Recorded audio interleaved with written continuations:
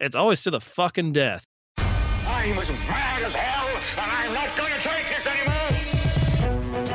So you lie to yourself to be happy. There's nothing wrong with that. We all do it. We all go a little mad sometimes.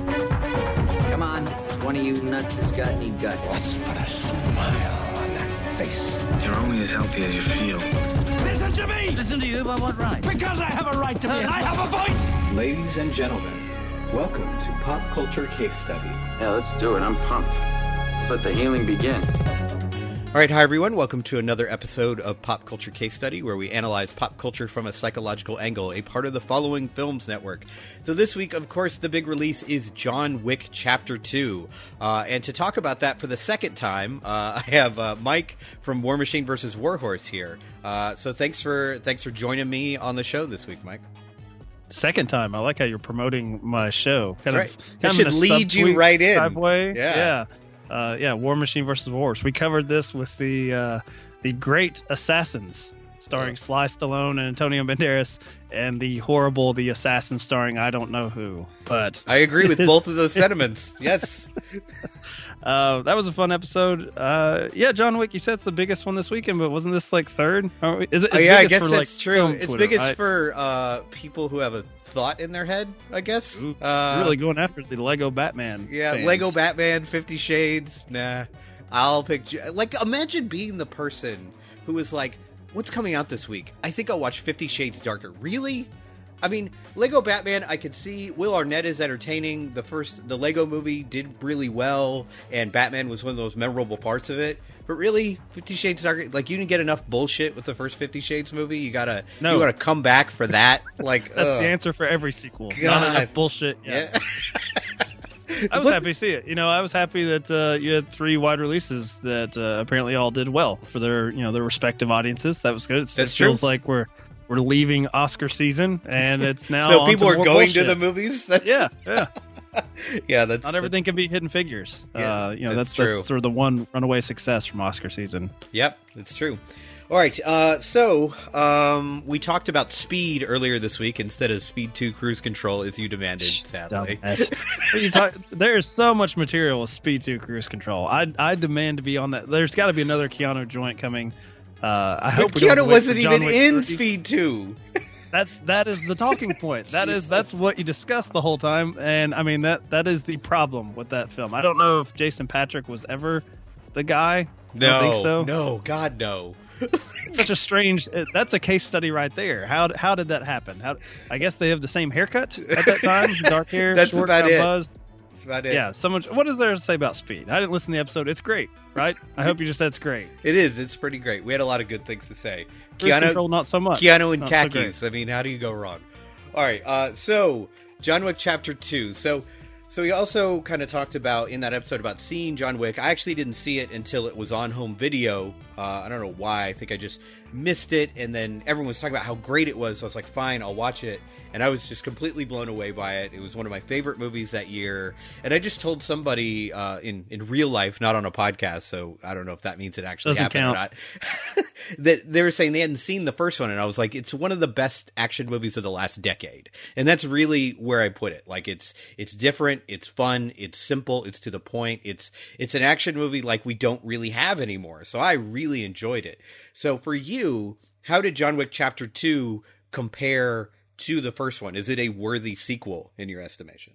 Well, I mean, it fails in every regard. If you're talking about what made John Wick great is part of the surprise factor, right? It didn't have any prior attachments. I guess you would have to go back to maybe something like The Bourne Identity that wasn't a franchise yet, but even that is based on a series of novels. Yeah, there's a history there. Yeah. They were so clearly playing in Bond's territory, a modern Bond, so much so that they influenced Bond to become what it is now. Jason Bond. If you're having a sequel and you're going to expand the mythology, it doesn't have any of the surprise factor. It's something that we mark our calendars for. We're like, all right, I'm excited for John Wick Chapter 2. So that was the big thing for me, is how do they get over that other than just saying it's more John Wick. It's more bullshit, as you said. Yeah.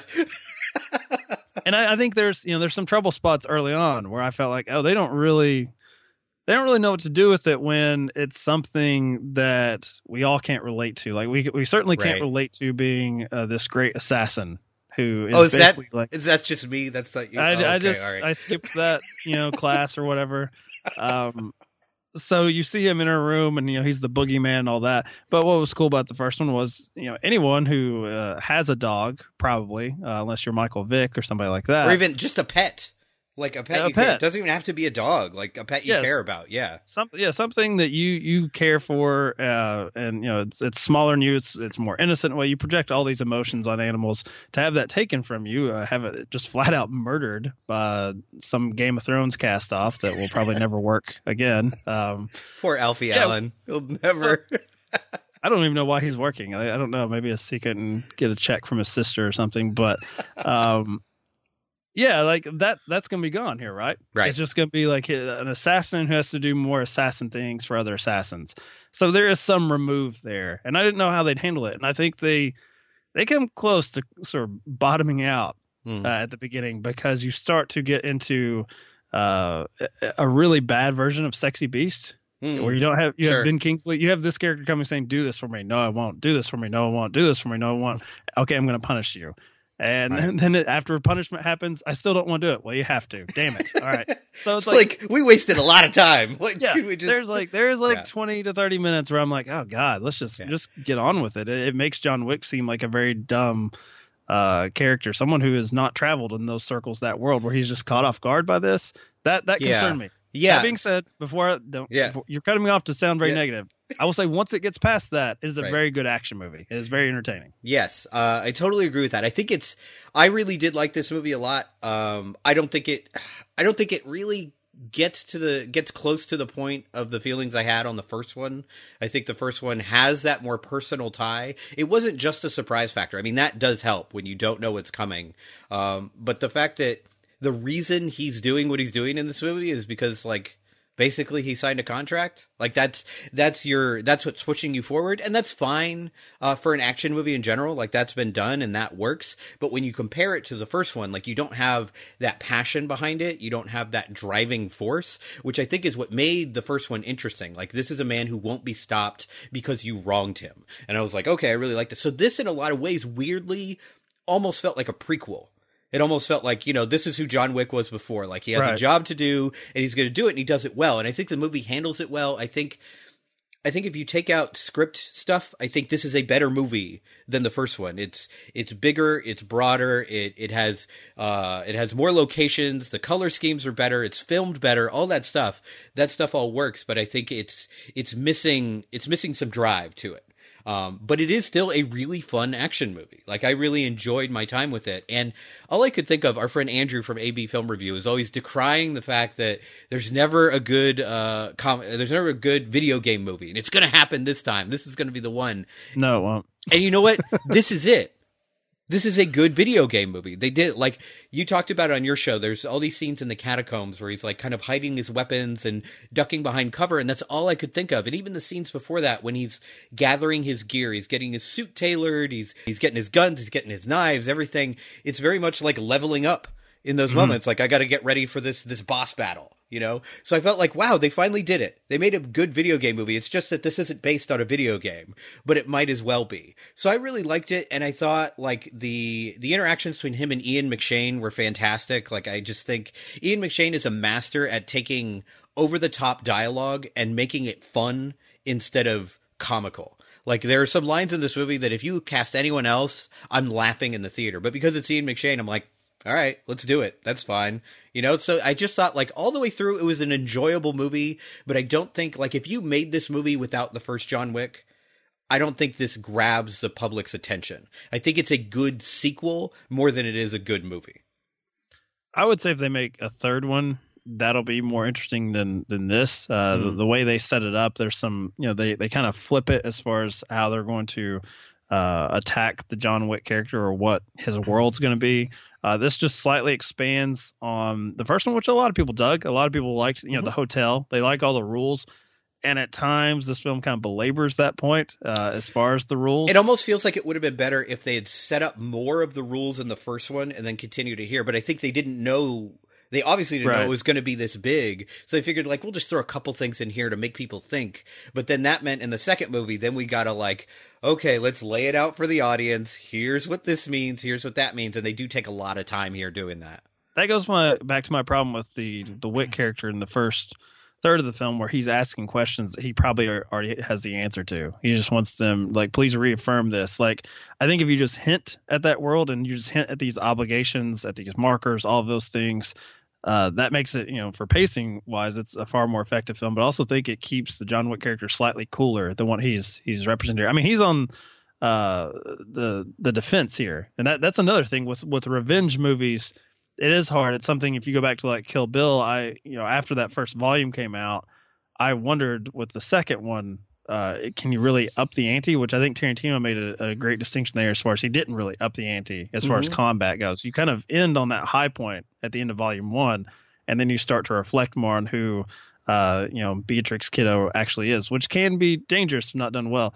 Keanu's never been accused of being, the most effective actor as far as relaying particular emotions. Yeah. Like he is sort of a blank canvas, which when you're playing someone like Neo, like John Wick, I think he's perfect for. Yep.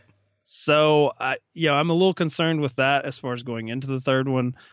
Here, I think, as you said, a lot of the character actors do the heavy lifting. Ian McShane, even Common, who I would not have expected. Yeah, he was much fine. Of. Yeah, I think he really has to. In some of those scenes with Keanu, he sort of implies all of the relationship dynamics between. It's almost like fancy draft, like a tier. Like there's John Wick and everyone else, and he sort of knows what he's going after. He has that line about you killed my ward, and so like I now have to, and it's got those sort of Western tropes I like, but I think the side characters here really shine. Yet again, I don't think the villain in the first one wasn't great. It's not great here. I think it's actually a step down here from the first one. Maybe because I think the first one he was a little more entertaining. Like he was playing up the kind of ham factor, whereas this was just very, I don't know, just very surface level, very everything we've said before, like everything we've seen before. Like every time he was on screen, I felt like the movie just screeched to a halt. I was like, yeah, we know what he's doing. We know he's setting him up, and it's probably not the best idea because he's doing this job for you. You might as well just let him do the job, and I don't know, maybe not go after him after this because he's the fucking Baba Yaga. You might not want to go after this guy if you don't have to. That's the problem with villains, and in particular, like in comic book movies, there's no sense of self-preservation with any villains. Right. It's just, it's always to the fucking death. It's like, it's like a suicide mission. And I like that when you're seeing it from the hero's point of view. They're doing something, heroic. But a villain, I never understand why they're willing to kill them, their whole family, their whole business. It seems like he's got a great life. Just cut your losses, man. You mentioned video game movies. I think that in particular, like John Wick, being sort of the best example of a video game movie. With like comic book movies, you have stuff like Donnie Darko. I think it's like one of the better superhero movies. It's not, technically like a Marvel DC joint. I thought you were going to bring up the Iron Giant again. I was sure. That's also, that one alludes a little bit more, I think, heavily to it. I mean, They mentioned Superman. I think there's a certain freedom there, not having those attachments. That's going to be the main concern with this series, presumably going to the third one, is it's going to become bogged down in its own mythology in a way. Right. I'm hoping they strip it down. I'm hoping with the third one they go back to the simplicity of the first one. But this one, I don't expect a lot of people. I mean, I don't know. God knows I don't listen to a lot of movie podcasts, so I don't know if they're raving about it, if they hate this, but I don't think it's going to be on anyone's top 10 list. I don't think it should. I felt like, okay, this is very good. I had a good time with it, but I'm not going to be, writing think pieces about John Wick 2. Actually, I'm not going to be writing think pieces about anything. It's fucking stupid, but yeah, I mean, I agree with you. I would be shocked if this ended up on anyone's top 10, top 20 list, but it was what it was supposed to be. It was what I kind of expected out of the first John Wick. Like when you hear like, oh, this is a new fun action movie. It's great. You'll really enjoy it. That's what I expected. And with the first one, you got something a little bit more that was surprising. And I also felt like this movie was missing a a moment. Like, it was missing a real passionate moment. Like, there's the moment in the first one, the I'm thinking I'm back moment, that really gets the crowd into it. Like, okay, now he's really unleashed. I mean, he's already fucked a lot of shit up, but now it's on. And you don't really get that in this movie. It's just kind of a straight line from A to B in this movie. Like, well, I got to get this job done, so I'm going to do it. Oh, she killed herself. I guess I'll shoot her in the head. You know, it's just like, it's just constantly moving forward, and there's never a moment of real character work here. And granted, you don't get that a lot in action movies, but you need one or two moments like that. And I thought, like, that's what this movie was really missing. Maybe more dog. I'm not saying more dog put in jeopardy, but I was hoping the dog would come into play here. That a sidekick? That he would help John Wick out at some point. He just like, we'll board the dog with someone else. It'll be fine. I mean, I think that was designed specifically for the dog lovers in the audience to take a breath. Like, okay, good. Yeah. He's not in danger anymore. I also think that the first film, you know, maybe not attempting to be some franchise starter. They shied away from being too overtly stupid in the second one. Maybe they don't want to go that extreme, that over the top. They come pretty damn close. Yes. As I mentioned on my show with the various locales of these shootouts. They all have very, you know, Nicholas Winding Refn lighting schemes. Yes. It's like they are having a fight to the death on the set of the Neon Demon. So, and I don't have a problem with that. So if that was the pitch, if that was the elevator pitch for this movie, I would be like, we need to fund this right now. Like, shootout in the Neon Demon. Let's do it. That sounds great. Only John Wick now runs a hotel. Very skeevy, and he doesn't like mountain lions or whatever the hell that thing was. Yes, that's right. Absolutely. I think the only things we haven't talked about that I wanted to talk about were Peter Stormare in the beginning of this movie, who I think is fucking fantastic. Like, he's one of those actors that if I heard him in an interview, I don't think I'd recognize him because his accent just fluctuates and it doesn't sound like an accent that's from anywhere. And the kind of Gary Oldman effect. Right? Yeah. But a little bit somehow more over the top than Gary Oldman. But it sounded similar enough to Michael Nyqvist, for the first one that you actually believe, like, okay, these two are related. And I liked that they tied those movies together and gave a little introduction for people who missed the first one, you know, kind of retold the story of the Baba Yaga, the whole thing about the pencil. And I like that we had that set up. I do feel like maybe they made Keanu Reeves a little too indestructible in this movie. I was listening to True Bromance and they were talking about, like, he gets hit by a car like 7 times in this movie. Like, and just kind of gets up and starts running. And I think you didn't really get that from the first movie. There were times where he was injured and it really did take him a little bit longer to keep moving. Where in this movie, they were just like, we have to up the ante again. So it felt like that maybe they pushed that a little bit too much for my taste. I felt like Keanu was a little punchier. He looked a little heavier in this one. Maybe he's not in, fighting finesse shape, but he's more like a tank. Maybe he's built for there a beating you go. this time. That's actually one of the things I liked about the fighting style that they've used in these movies is that it's not 100 miles an hour. Like, there is actually some moments of slowness to it that looks like, you know, a fighting style that someone who's in their 40s could do. And I like that in the first one. I like that here. I thought they did a good job with that. Or has been thrown down some, flight of stairs. I mean, like 5 flights of stairs. Yeah. I was like, I kept waiting for the audience to push over into that realm where they started laughing in that sequence. And it never quite got there. So I think they balanced that well, because anytime you have 2 guys who are fighting and they fall down 25 stairs, there's a moment where you're kind of like, if we go any further than this, this is going to become Keystone Cops. And I think they definitely, I like that they played with the humor in this movie too. There's a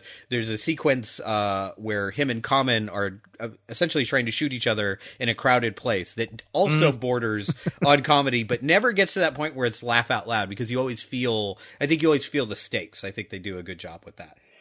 And then also keeping the world separate. I said on my show, I'm glad that we didn't see innocent civilians just shot in the head in a crossfire. Like, didn't see just a random person screaming as their suitcase. The only part I was worried, air. There's a scene with with a fountain where the water goes up, and you can see people walking behind there, but then they just start pulling out their guns and shoot through the fountain because nobody can see them. I was waiting to see dead civilians everywhere after that sequence. But the only other person we really haven't talked about is Ruby Rose.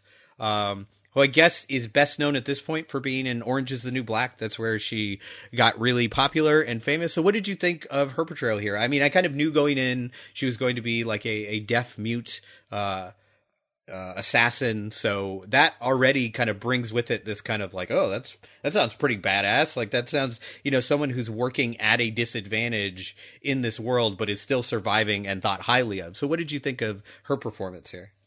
Well, I mean, I think it's certainly maybe not that particular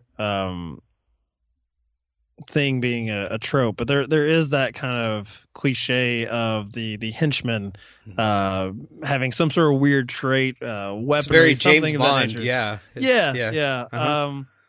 I did think that it, like with a lot of the supporting characters, they sort of bring something that implies this history, and certainly being deaf, with all of the gunfire that we have going around, like it is something that's like, wow, how's this person managed? Because she jumps into gunplay pretty quickly.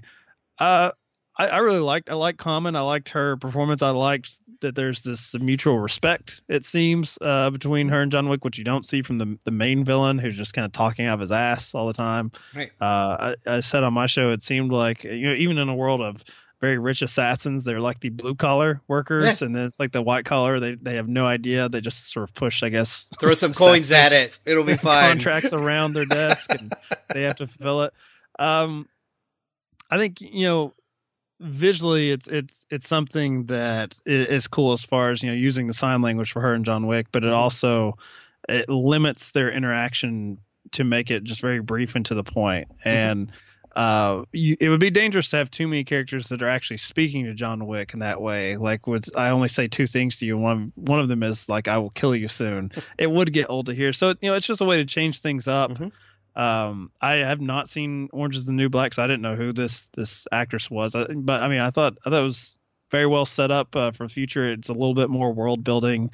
And certainly I've heard you mentioned prequel. I hadn't thought about this one seeming like a prequel, but I did read that Lionsgate is trying to get some sort of TV series prequel, I guess, with the younger John Wick. So, I expect that to be on Starz. That sounds like a Starz thing, maybe. Yeah, a Hulu exclusive, maybe. I don't see that. Hey, they've got an Elizabeth Moss joint coming on. That's true. Hulu, so That's true. There's some decent stuff coming out. The last thing I want to say before we go to spoilers, and it's connected to Ruby Rose's portrayal. I like that this movie doesn't pull its punches when they're using both genders here, and it's true in the first movie and here. I think there probably would be a temptation to kind of lighten things up when you have a man fighting a woman. And I love that they don't do that. Like they did it with Adrian Palicki in the first one, and Ruby Rose here has like an extended fight sequence where she gets, thrown around and thrown through mirrors. I mean, they do not pull punches. And I like that they keep that even here. A lot of action movies would have,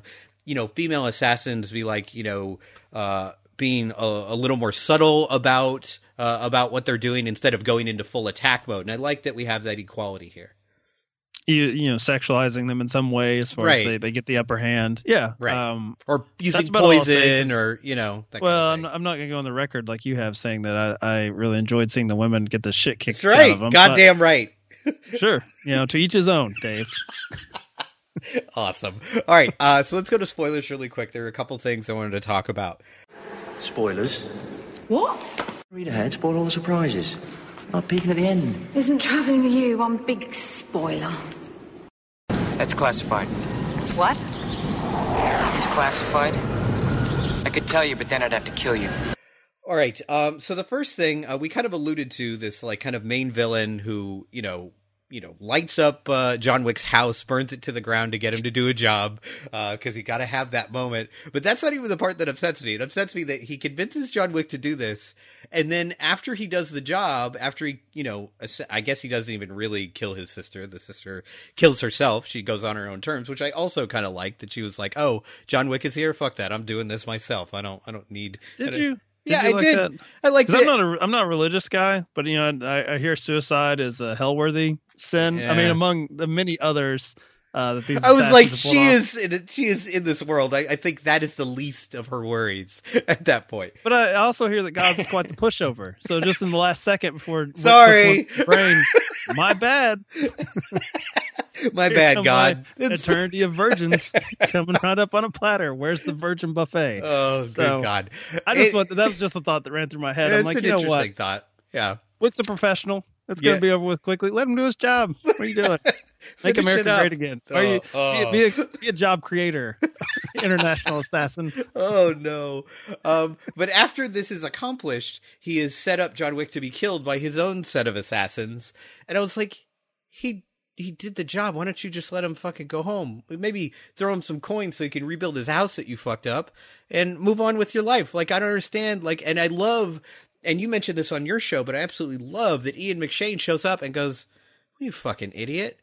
What are you doing? Like, you just signed your own death warrant. Like, you know that, right? Have you met John Wick? Like, you knew him before when he killed everybody. Maybe don't double cross this guy." It's like, it makes me think of The Wire. Like, you come at the king, you better not miss. Like, that's like, it's basically a scene where he points the finger at him, calls him a dum-dum. Yeah. I was like, well, that was a stupid thing to do. But he does it in that Ian McShane way. So it sounds all classy. Yeah, exactly. Yeah. Yeah, but it was just like, once again, we have a big action villain whose actions make no sense. And that's upsetting to me. Like, at least in the first one, the things that Michael Nyqvist's character was doing, like, they made sense. Like, even if, like, you know, even to the point of giving up his son. He's got a gun to his head, okay.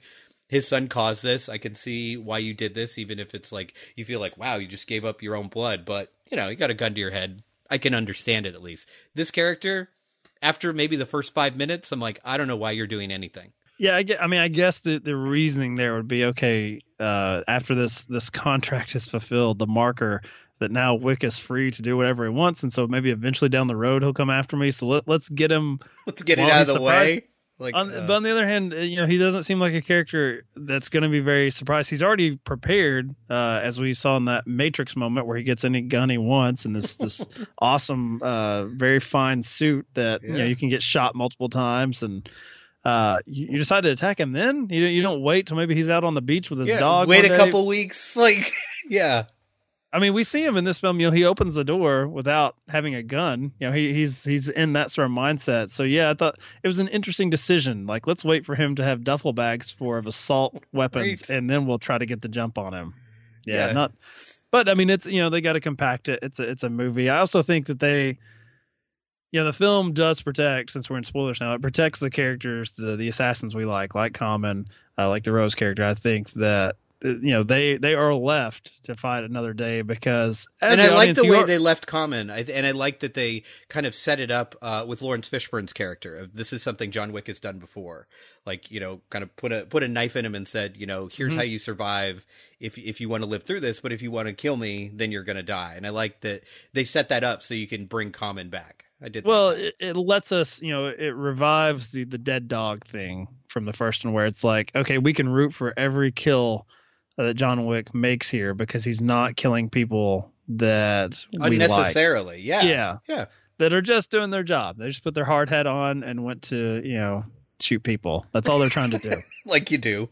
Yeah, absolutely. And I guess the last thing is, you know, we should probably talk about the ending. I think it's set up for a third movie that could be fantastic or could be terrible, and I'm not sure which one it's going to be. Because, you know, you also mentioned, you mentioned this on your show. I think Shane mentioned it. He talked about, you know, it's John Wick against the world. Like, that's essentially how this is set up. And I liked how they kind of set up how big this world is just by having that scene with Ian McShane at the end, where kind of everybody turns and there's that, and you see as he's running through all these people kind of looking at him in a way that you think, okay, that's an assassin.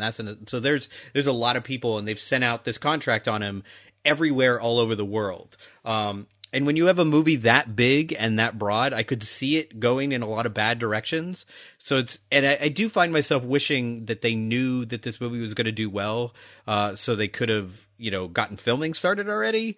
So this is going to be a long wait for people, like probably at least a couple years, right? Because Keanu has come out and said, like, if this movie does well, we'll do a third movie, and if it doesn't, we won't. So it's kind of like, I wish we could get to this, because the ending, although I like it, it does make it feel like the whole second movie was purely set up, as opposed to its movie on its own.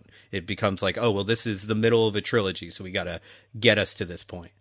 Yeah, I mean, it feels very TV like, right? It feels like the season finale, and in 3 months we'll get to see this pick up. But we won't. As you said, no, we won't. It'll be 3 years, maybe. I don't know. They can play with that. I think letting Keanu, maybe even since he doesn't age really, you're gonna have to age him up.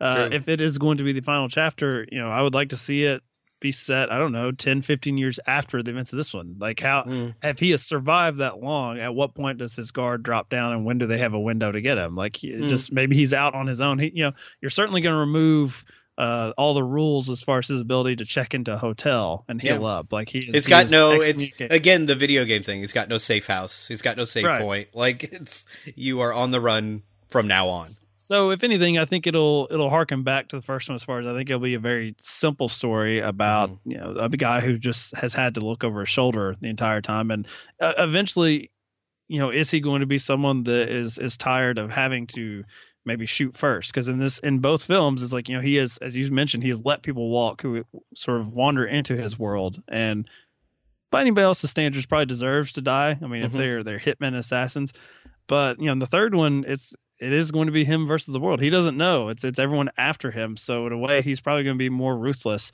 I hope they have the courage to let him, kill a few people that maybe didn't deserve it. Maybe some children. Maybe, I don't know. Jacob Tremblay, Mike's dream. Maybe cast in John Wick 3 is sort of like a scream killing at the very beginning. John Wick on the phone. He'll play the Drew Barrymore part. Like that's kickstart that, please. Do you have a Patreon for that? Mike's perfect movie. Jacob Tremblay murdered mercilessly in the first 5 minutes. I'm not against that idea. You and I are in that very small club, the anti Jacob Tremblay club. Everyone fell in love with him in Room, and we're like, nah, I'll pass. It's not that small. I'm sure his parents are in it too. They probably are at this point because he's probably. Can you imagine how obnoxious you would be at 10 years old or whatever he is, and you had millions of dollars? Oh my God, you couldn't tell me anything. I've often wondered that, and I think that I'd be less obnoxious because I think I'd just go away. I would be John Wick in John Wick 3. I'd just be on a beach somewhere. Like, I'm good. I'm so lazy. I'm so incredibly lazy. I'd get my room checked. Also, having met your mother, I don't think she'd let you get out of control. I think there would be some harsh words and maybe something more if you got out of control. Yeah, I think if I started in Room, she would think I'm some sort of horrible disappointment. Perfect. All right. So I think we both think that John Wick 2. Actually, I didn't ask you this. Which movie do you prefer, 1 or 2? Oh, 1. I mean, I don't know. From a technical standpoint, you brought up some things. It probably is a better looking experience. The action might be better. I didn't watch John Wick 1. And I haven't seen it in a couple of years, actually. So it's a distant memory for me. I know that my experience, I will take the experience of watching the first one and just being sort of bowled over. This is great. This is a great genre film. And this one, it's a sequel. So there's a little bit more expectation I knew I'm getting into. I'm going to take the first one. All right, good. So we both kind of agree this is a really fun movie. Definitely worth seeing, especially if you're an action fan. This is right up your alley, but doesn't quite reach the heights or at least the surprise of the first John Wick. So before we go, Mike, anything coming up on War Machine versus Warhorse you want people to listen to? Yeah, I've actually recorded this one. Haven't edited it, so it may be late. I may be off schedule again, but the plan would be here in a few days. We're going to be looking at a semi-new release. I think it got released in the UK. It's on DirecTV, one of those weird exclusives. And it is hitting VOD this week or next week. It's called The Girl with All the Gifts. It's a horror film. It was based on a book that had some degree of acclaim. I didn't read it, so I can't speak for it. But we're going to be looking at films. This theme is a bit on the nose that include girls that have gifts. So we've got Disney's Frozen, even though in the recording I made the mistake of calling it Pixar's Frozen, which I still kind of hold to because I don't think Disney really exists anymore. I think it's all Pixar. The conglomerate, yes. Yeah. And a film that I really like from the mid-90s, Matilda, also based on a book that I had read when I was a kid. But so it is a strange family-filled piece of entertainment coming up on War Machine. we do mention Chuck and Buck. So of course you do. Of course you do. Keep it R-rated. Yeah. You can follow me on Twitter, Instagram, Letterboxd, which I don't use, but I'm just trying to future-proof all my appearances in case I ever feel like using another stupid service at War Machine Horse. Nice. Yeah, I can never again get on you about a theme for a show, considering I did The Temptation of the Christ and Temptation. Like, that's as on the nose as you can get. So if you want to do Girls with Gifts, good enough. Sometimes a solid double's all you need. That's you need right. To swing for the fence. Yeah, exactly. All right, so we're going to take a break and then come back with Britt for Fangirl Fixation, where we'll talk about the movies coming out and continue her film education with The French Connection. So stay tuned for that.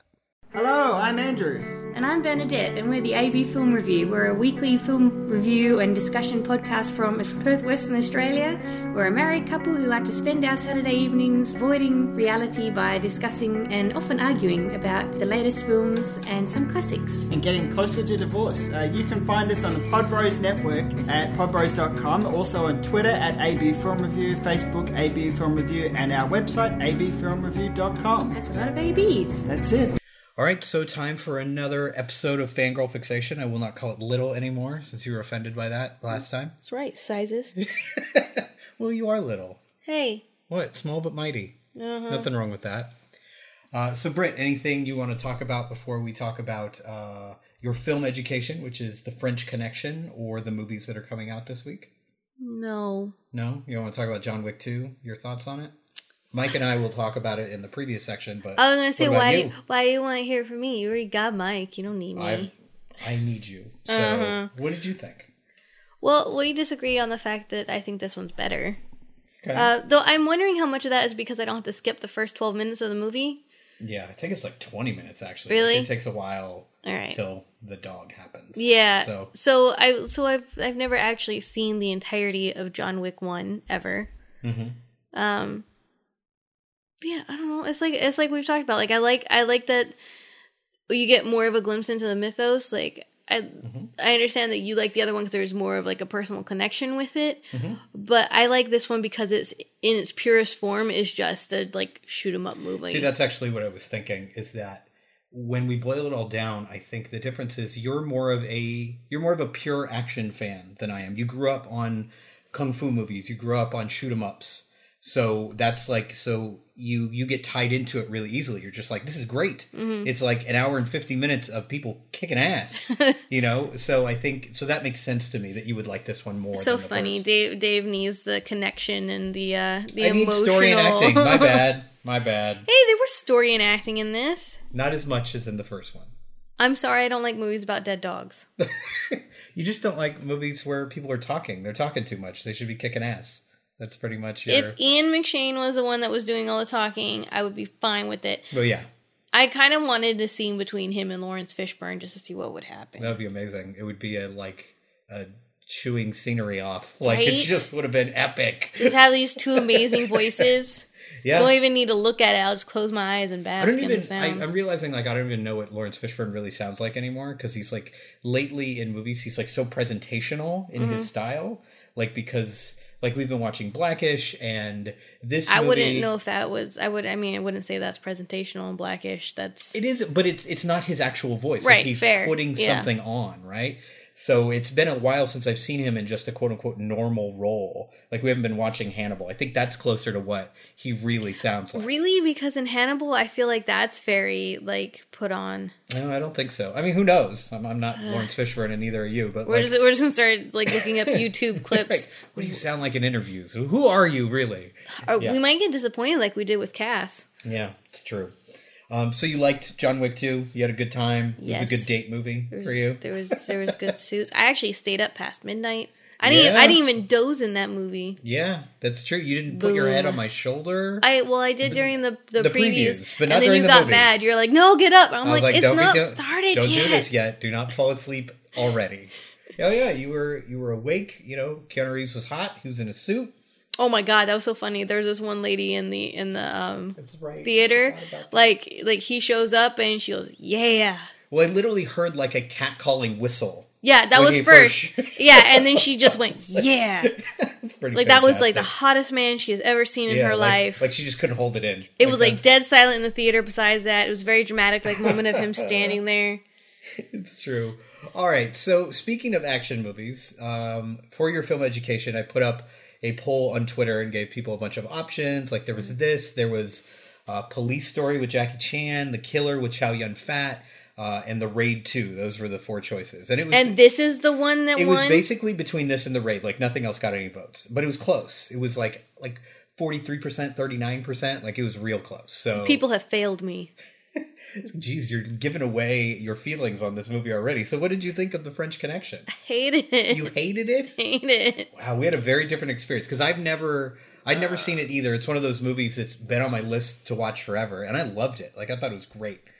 So what were your issues with The French Connection? An hour and 40 minutes of following people. Oh, you mean like Mad Max Fury Road? Excuse me, there was action in that. There was action in this too. People got shot. God. There were car wrecks. But yes, you're right. It is very much it's a chase movie. That's all the movie is. It's a chase movie that's done poorly. He's like made 5 times. He gets made twice in the entire movie. You are exaggerating because you were annoyed because you kept falling asleep for the first hour, so we had to split it up into 2 viewings. Yeah, that should tell you people how bad this movie is. Oh yeah, because you never fall asleep during good movies. I don't. You fell asleep during Creed. Okay, that's not fair. It is fair. No, it's not. That's when I was like working overtime and we went to a late movie. Look, you've always got some excuse while you're falling asleep. Like, I was on drugs, I had a drink that night. Whoa. Prescriptions. I don't do drugs. Yeah. Those are drugs. They might think like I'm freaking doping up and shit. I doubt they would think that. They don't know how hardcore I am. It's true.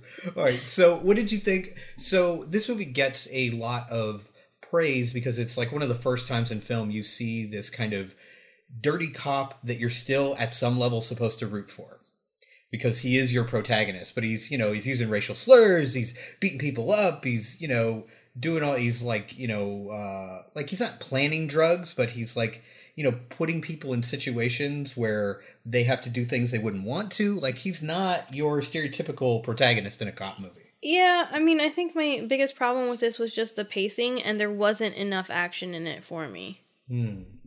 Okay. There was too many, like, really long, like the whole thing with the subway. Why? That was the best part of the movie. What are you talking about? That was great. I love that part. I think you're right. There isn't like a great deal of action. There's a lot of suspense building, but that scene, which by the way, they did not have permits to do that scene. Those pedestrians, those were real pedestrians. So it's like they actually interviewed the director about this, and he said that I shouldn't have done this. I would never do it again. But that's why everything looks so dangerous, because it is. Like I shouldn't have been doing that. Wait, which one are we? Were you talking about when he's going after the sniper, or when they're doing the on and off thing with the subway? No, the sniper. Okay, I'm talking about the on and off thing with the subway. Oh, you didn't like that? I thought that was fun. I mean, it was fun like the first 2 times. See, you always say that you don't mind the pacing of movies from the 60s and 70s, and yet that was your major issue here. It depends on what kind of movie it is. You can't tell me this is an action cop movie. It is an action cop movie. Yeah, it is. It does not have the correct pacing. There's knives, there's guns, there's car chases. There was a knife once. Yes, there was a knife once, and someone got stabbed. There was strawberry syrup shooting out of people. Yeah, that is definitely something I noticed. That it kept pulling me out of the movie, like really bad. Yeah, I've noticed that they do that in older movies. Like I think they want people to know right away, like that is a wound, like it pops on screen. Yes, and things are definitely much more realistic now as far as like the color and the way blood sprays. I just think we're more advanced when it comes to action. It literally looked like they had like a bottle of strawberry syrup and they were just squishing it when they got hit with some bullet. I mean, for me, I think the thing that's interesting about this movie is the main character. Like, I think you have to cast someone, and they didn't know this then, but you have to cast someone who's going to be a movie star. And Gene Hackman is a goddamn movie star. Like, there's something about him that you want to watch him. Even if he's doing things that are terrible, you're still, at least for me, I was still, like, rooting for him in this weird way. Even though I he's wasn't. terrible. I was hoping he would get shot so the movie could be over. Oh, my God. You are such a grump. You're such a grub. And it made me think, it made me wonder, like, as far as all the racial slurs, because they don't hold back. I mean, they use racial slurs about black people, about Hispanic people, like, about Italians, like, a little bit of everything. But it made me wonder, like, from the character perspective, like, how much of that does he believe and how much of that is for show? Like, they have that whole scene where he pulls that guy into the bathroom. Right. And he's got to, like, you know, he's got to play the part of being the racist cop. But you can tell these guys are friends. Mm-hmm. And they've worked together before. So I found all those interactions really interesting. Nothing for you? Nothing was interesting about this movie to you? Jesus. You know, it's a podcast. You have to talk. I made a noise. That's not talking. That's just a noise. It's still a form of communication. Is it? What are you communicating? Exactly. That's it. All right. Was there anything you liked about the movie? I liked that car before they destroyed it.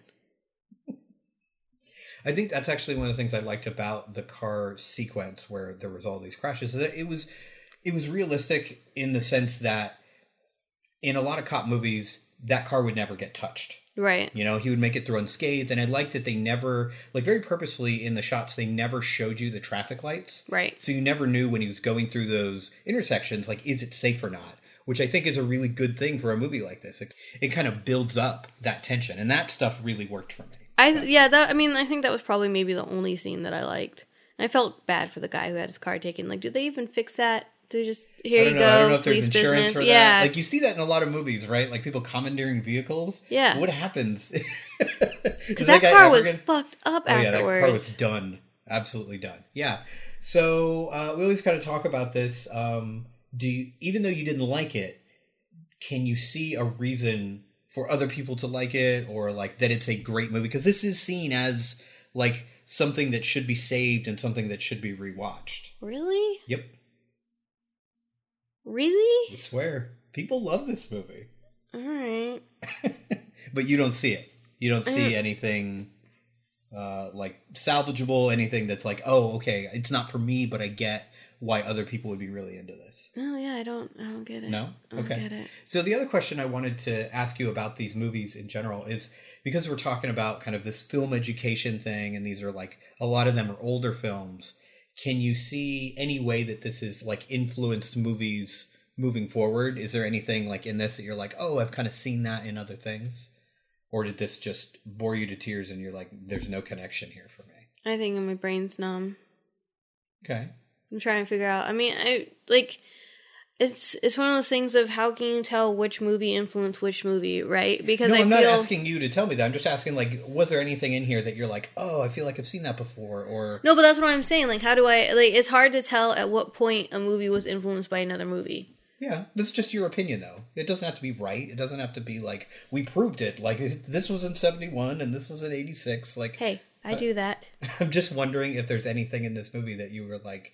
that was memorable for you in a way that you could see how other movies would use it. I feel like that car chase, besides the like smashing it in, like I feel like I saw that in something recently, like in the last like 15 years. It wouldn't surprise me. That there was some like car thing underneath the train. But that was probably about it. Yeah, I mean, every time I see an elevated train sequence, I just think of The Fugitive immediately. Like, that's the first thing. Cause maybe that's what's popping into my head. Could be. I don't know. Yeah, I just think I like the idea of the elevated train sequence because usually, like, we talked about this actually on our episode about Speed, where like subways don't usually work on screen because you can't get a view of how big they are because they're contained. Whereas the elevated train, you can see it in comparison. You can see how fast it's going, and then see like our main character being slowed down by these other cars on the road. Wait! I just had a thought. So the whole like sniper thing on the train, those were all real people. What about when it fucking crashed? Which? Remember how the train, like, the way it stops is by hitting another train? I'm talking about the people on the street level. Oh, the street level. Yeah. Oh, okay. Like the pedestrians and the other cars, all that. So they... Oh, you mean while he's speeding through? So he literally almost killed a chick and her baby? I mean, I think what the hell? I think that was probably put in after the fact because she like looked and, you know, like it looked very, very much like an actor. But like just in my kind of quick research, a lot of this stuff was just filmed on city streets. Did he steal a real car? Probably. He probably did. You're always very upset by this when cars get hurt in movies. I think you're more upset by this than by babies and like mothers being at risk. You're like, oh, the car. This happened during John Wick 2, as a matter of fact. I asked about the mom and the baby before I asked if the car was people real. cannot see the look on your face, but you are much more distraught over the car being hurt than maybe an infant being murdered. Okay, to be fair with John Wick, that's a freaking GT. That's not okay. Yeah, and they can rebuild it. You know how much the budget is on these movies? It'll be okay. I promise. That car was probably built just to be destroyed. Does that make you feel better or worse? From the look on your face, I'm going to go with worse. Mm-hmm. Yeah? Okay. So apparently, people out there who voted in a Twitter poll, you have failed Brit. Yep. So congratulations. But I want to thank you because I really like this movie and I finally got a chance to watch it. Because people only care about you. They don't care about me. No, they really don't care about me. No, the last time I told you, Andrew from AB Film Review was like very protective of you. Oh yeah, like, that's no. Yeah. She shouldn't watch that movie. I don't think she'll like it. I think he was right, and I didn't like it. What was it? What was the last one we watched before this? Oh, it was Raging Bull. Raging Bull was the yes, one, and he was correct. I didn't like it. So this is like the last 2 weeks. We're not doing great. I don't know what we're gonna watch next week. It'll probably have something to do with like math or academia because we were doing Hidden Figures and The Imitation Game. So if people have suggestions for what we should watch that's like a classic and something everyone should watch, and you want me to tear it apart. Yeah, exactly.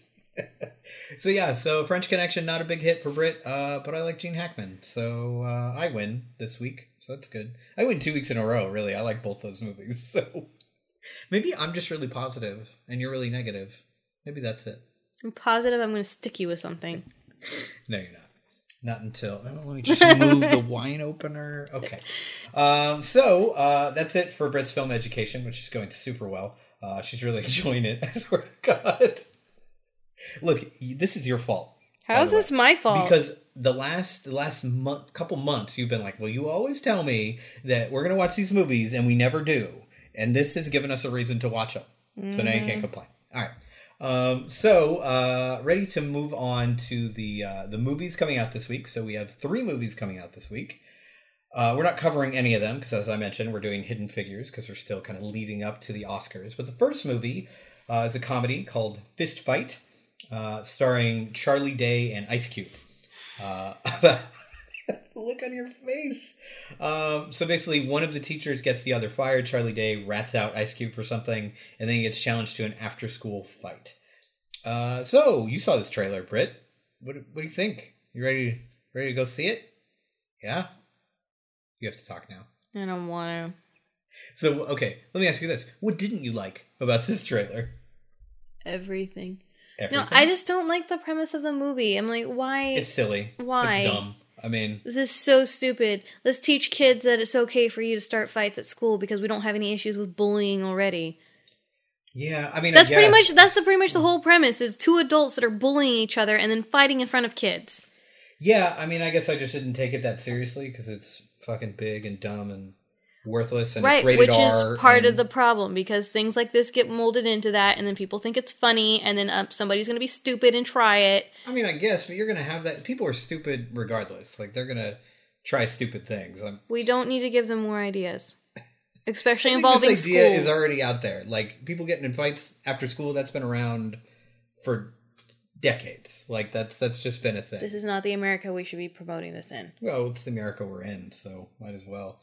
The only thing that I like about this movie, really, stop it, is that Charlie Day is in it, and I like Charlie Day. Like, he's an enjoyable person to see on screen. And some of the side characters are good, like Christina Hendricks is in it. Dean Norris from Breaking Bad is in it. He played the brother, the agent. Oh, bald okay. Guy. Yeah.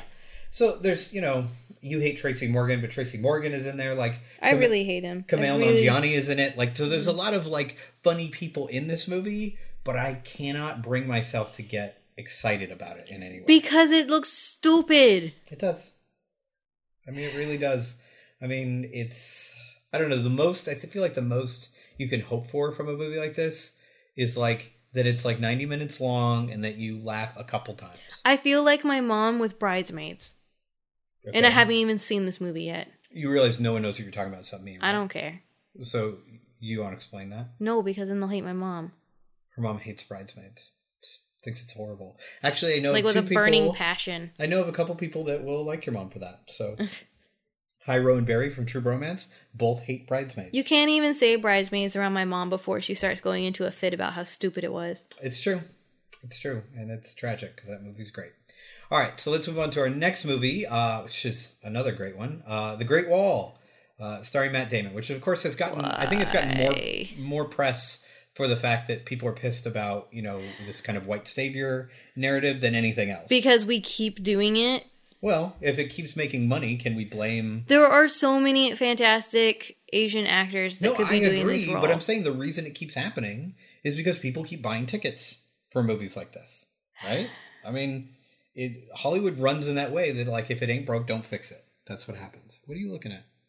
I'm looking at the cast. Why are you being so judgy? You got something on your laptop I can't see? Oh my god, get over it. All right, so we have Matt Damon, Willem Dafoe is in this.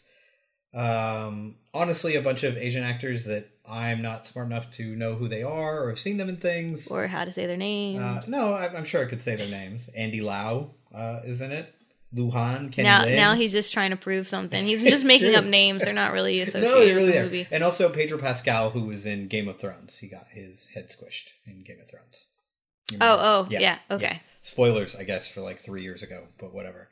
What'd you think of this trailer? Anything good to say about it? So, I was kind of okay with it until the giant lizards. Oh man! Then I just wanted to throw my food on the ground. I was like, okay, great, we have another white savior movie. Whatever, looks awful. And then the lizards happen, and I'm like, wow, this is where we're going with this. Okay. Yeah, I don't know. It just is bad. Yeah, I mean, people are upset about the whitewashing, which I get, and I think it's worthy of being upset about. But what I keep coming back to is I see this trailer and I'm like, wow, this movie looks like shit. Like, this just looks terrible. Yeah. Like, regardless, like, you could cast anybody in this and I'd still be like, I don't want to see this. Would you rather watch this or the Dungeons & Dragons movie? Dungeons & Dragons, because I can watch it at home. Fair. And I can do Plus Jeremy Irons. Yeah, Jeremy Irons talking, so that's always good. Yeah, Matt Damon, it's really interesting to see, like, Matt Damon and Ben Affleck's career. He can't be hurting for money, right? Like, what is happening? I don't know. I got nothing. I used to think he was a good actor, but now I'm starting to question stuff. I think he is a good actor. I just think he's kind of an asshole. Like, he's just kind of a jerk. Like, he had this show called Project Greenlight, where it was like these amateur filmmakers would come and, whoever won, it's like a reality show, whoever won got to produce their movie. And he, like, somebody talked about the importance of diversity, and he essentially, like, white mansplained to this woman, like, what diversity is about. And you're like, dude, you're not looking good here. You should probably... So I think he is a talented actor. Like, I don't think The Martian is amazing. I think it's a solid blockbuster, but I thought he was good in it. Yeah. Like, he's been good That's why I'm just confused. We went from The Martian to this? Like... I just think, I don't know, maybe he wants to be an action star now. Maybe he wants to be in action movies. I don't know. Like, he did the Bourne movies, and then that latest one kind of flopped. Yeah, that should have been a sign that he should stop. I'm sure this was in production by the time that came out. So they're probably just trying to extend this kind of Matt Damon action. So that Bourne movie needed to stop for so many reasons. Oh, yeah. There's not a lot good about that. No. It's not good. It made no sense in that universe. Okay, anyways, I'm just going to start getting angry. Let's move on to the next one. Yeah, so The Great Wall, not great. Not looking forward to that. But the last one that comes out, which I'm actually kind of sorry we're not covering on the show because I really want to see it, is called A Cure for Wellness. Which I can't see, and I'm really upset about it because I really wanted to see it because Jason Isaacs, but now I can't see it. Yeah, there's teeth stuff in it, apparently, I've been told, so you would, like, cry or throw up or run out of the theater. I don't cry over teeth. Okay. I do not cry over teeth. Okay, I agree. So this movie stars, of course, Jason Isaacs, as you mentioned, also Dane DeHaan.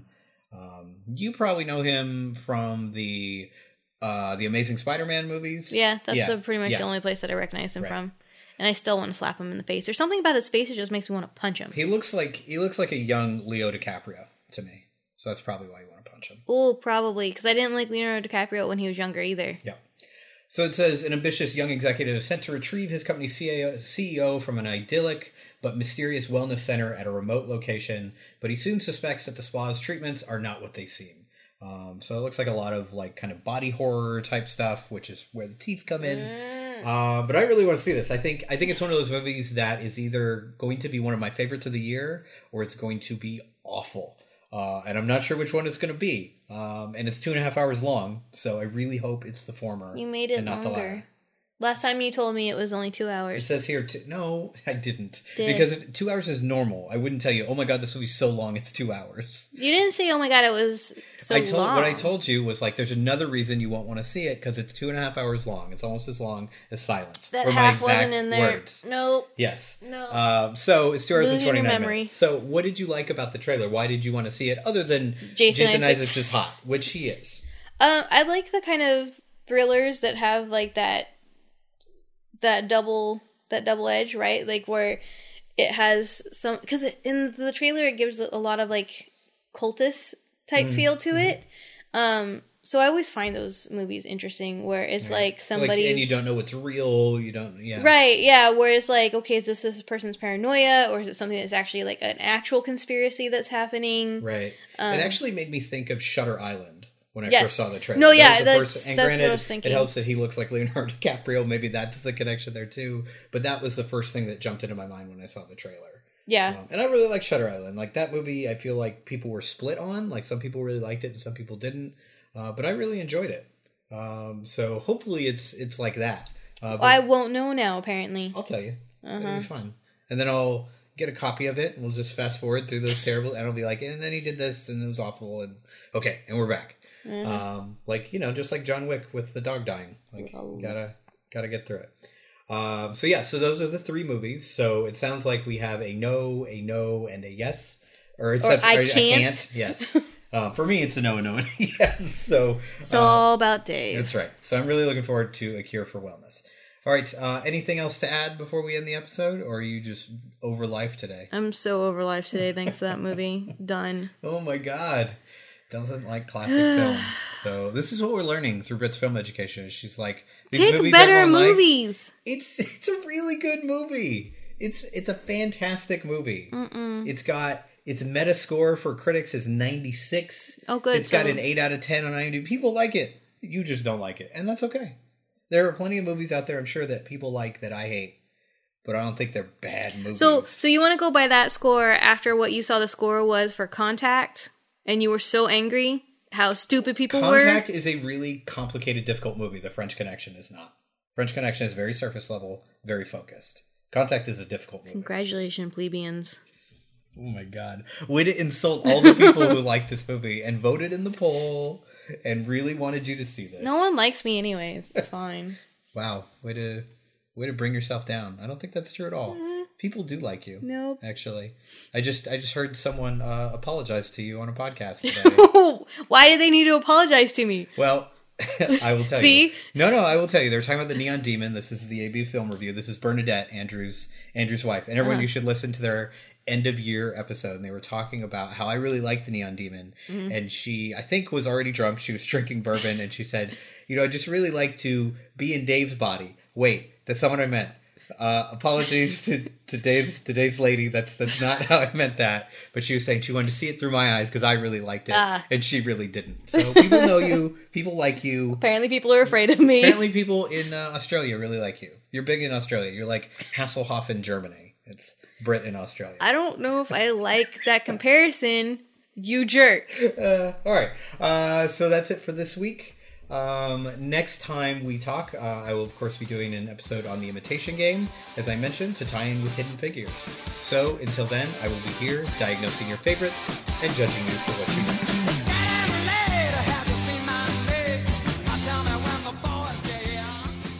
I took like 3 weeks off, and I got Sheila noticed. She's the only one who cared. But everyone else is like, yeah, it's fine. It'll be there when it's there. I don't think people are like every Thursday and Monday, like, refresh.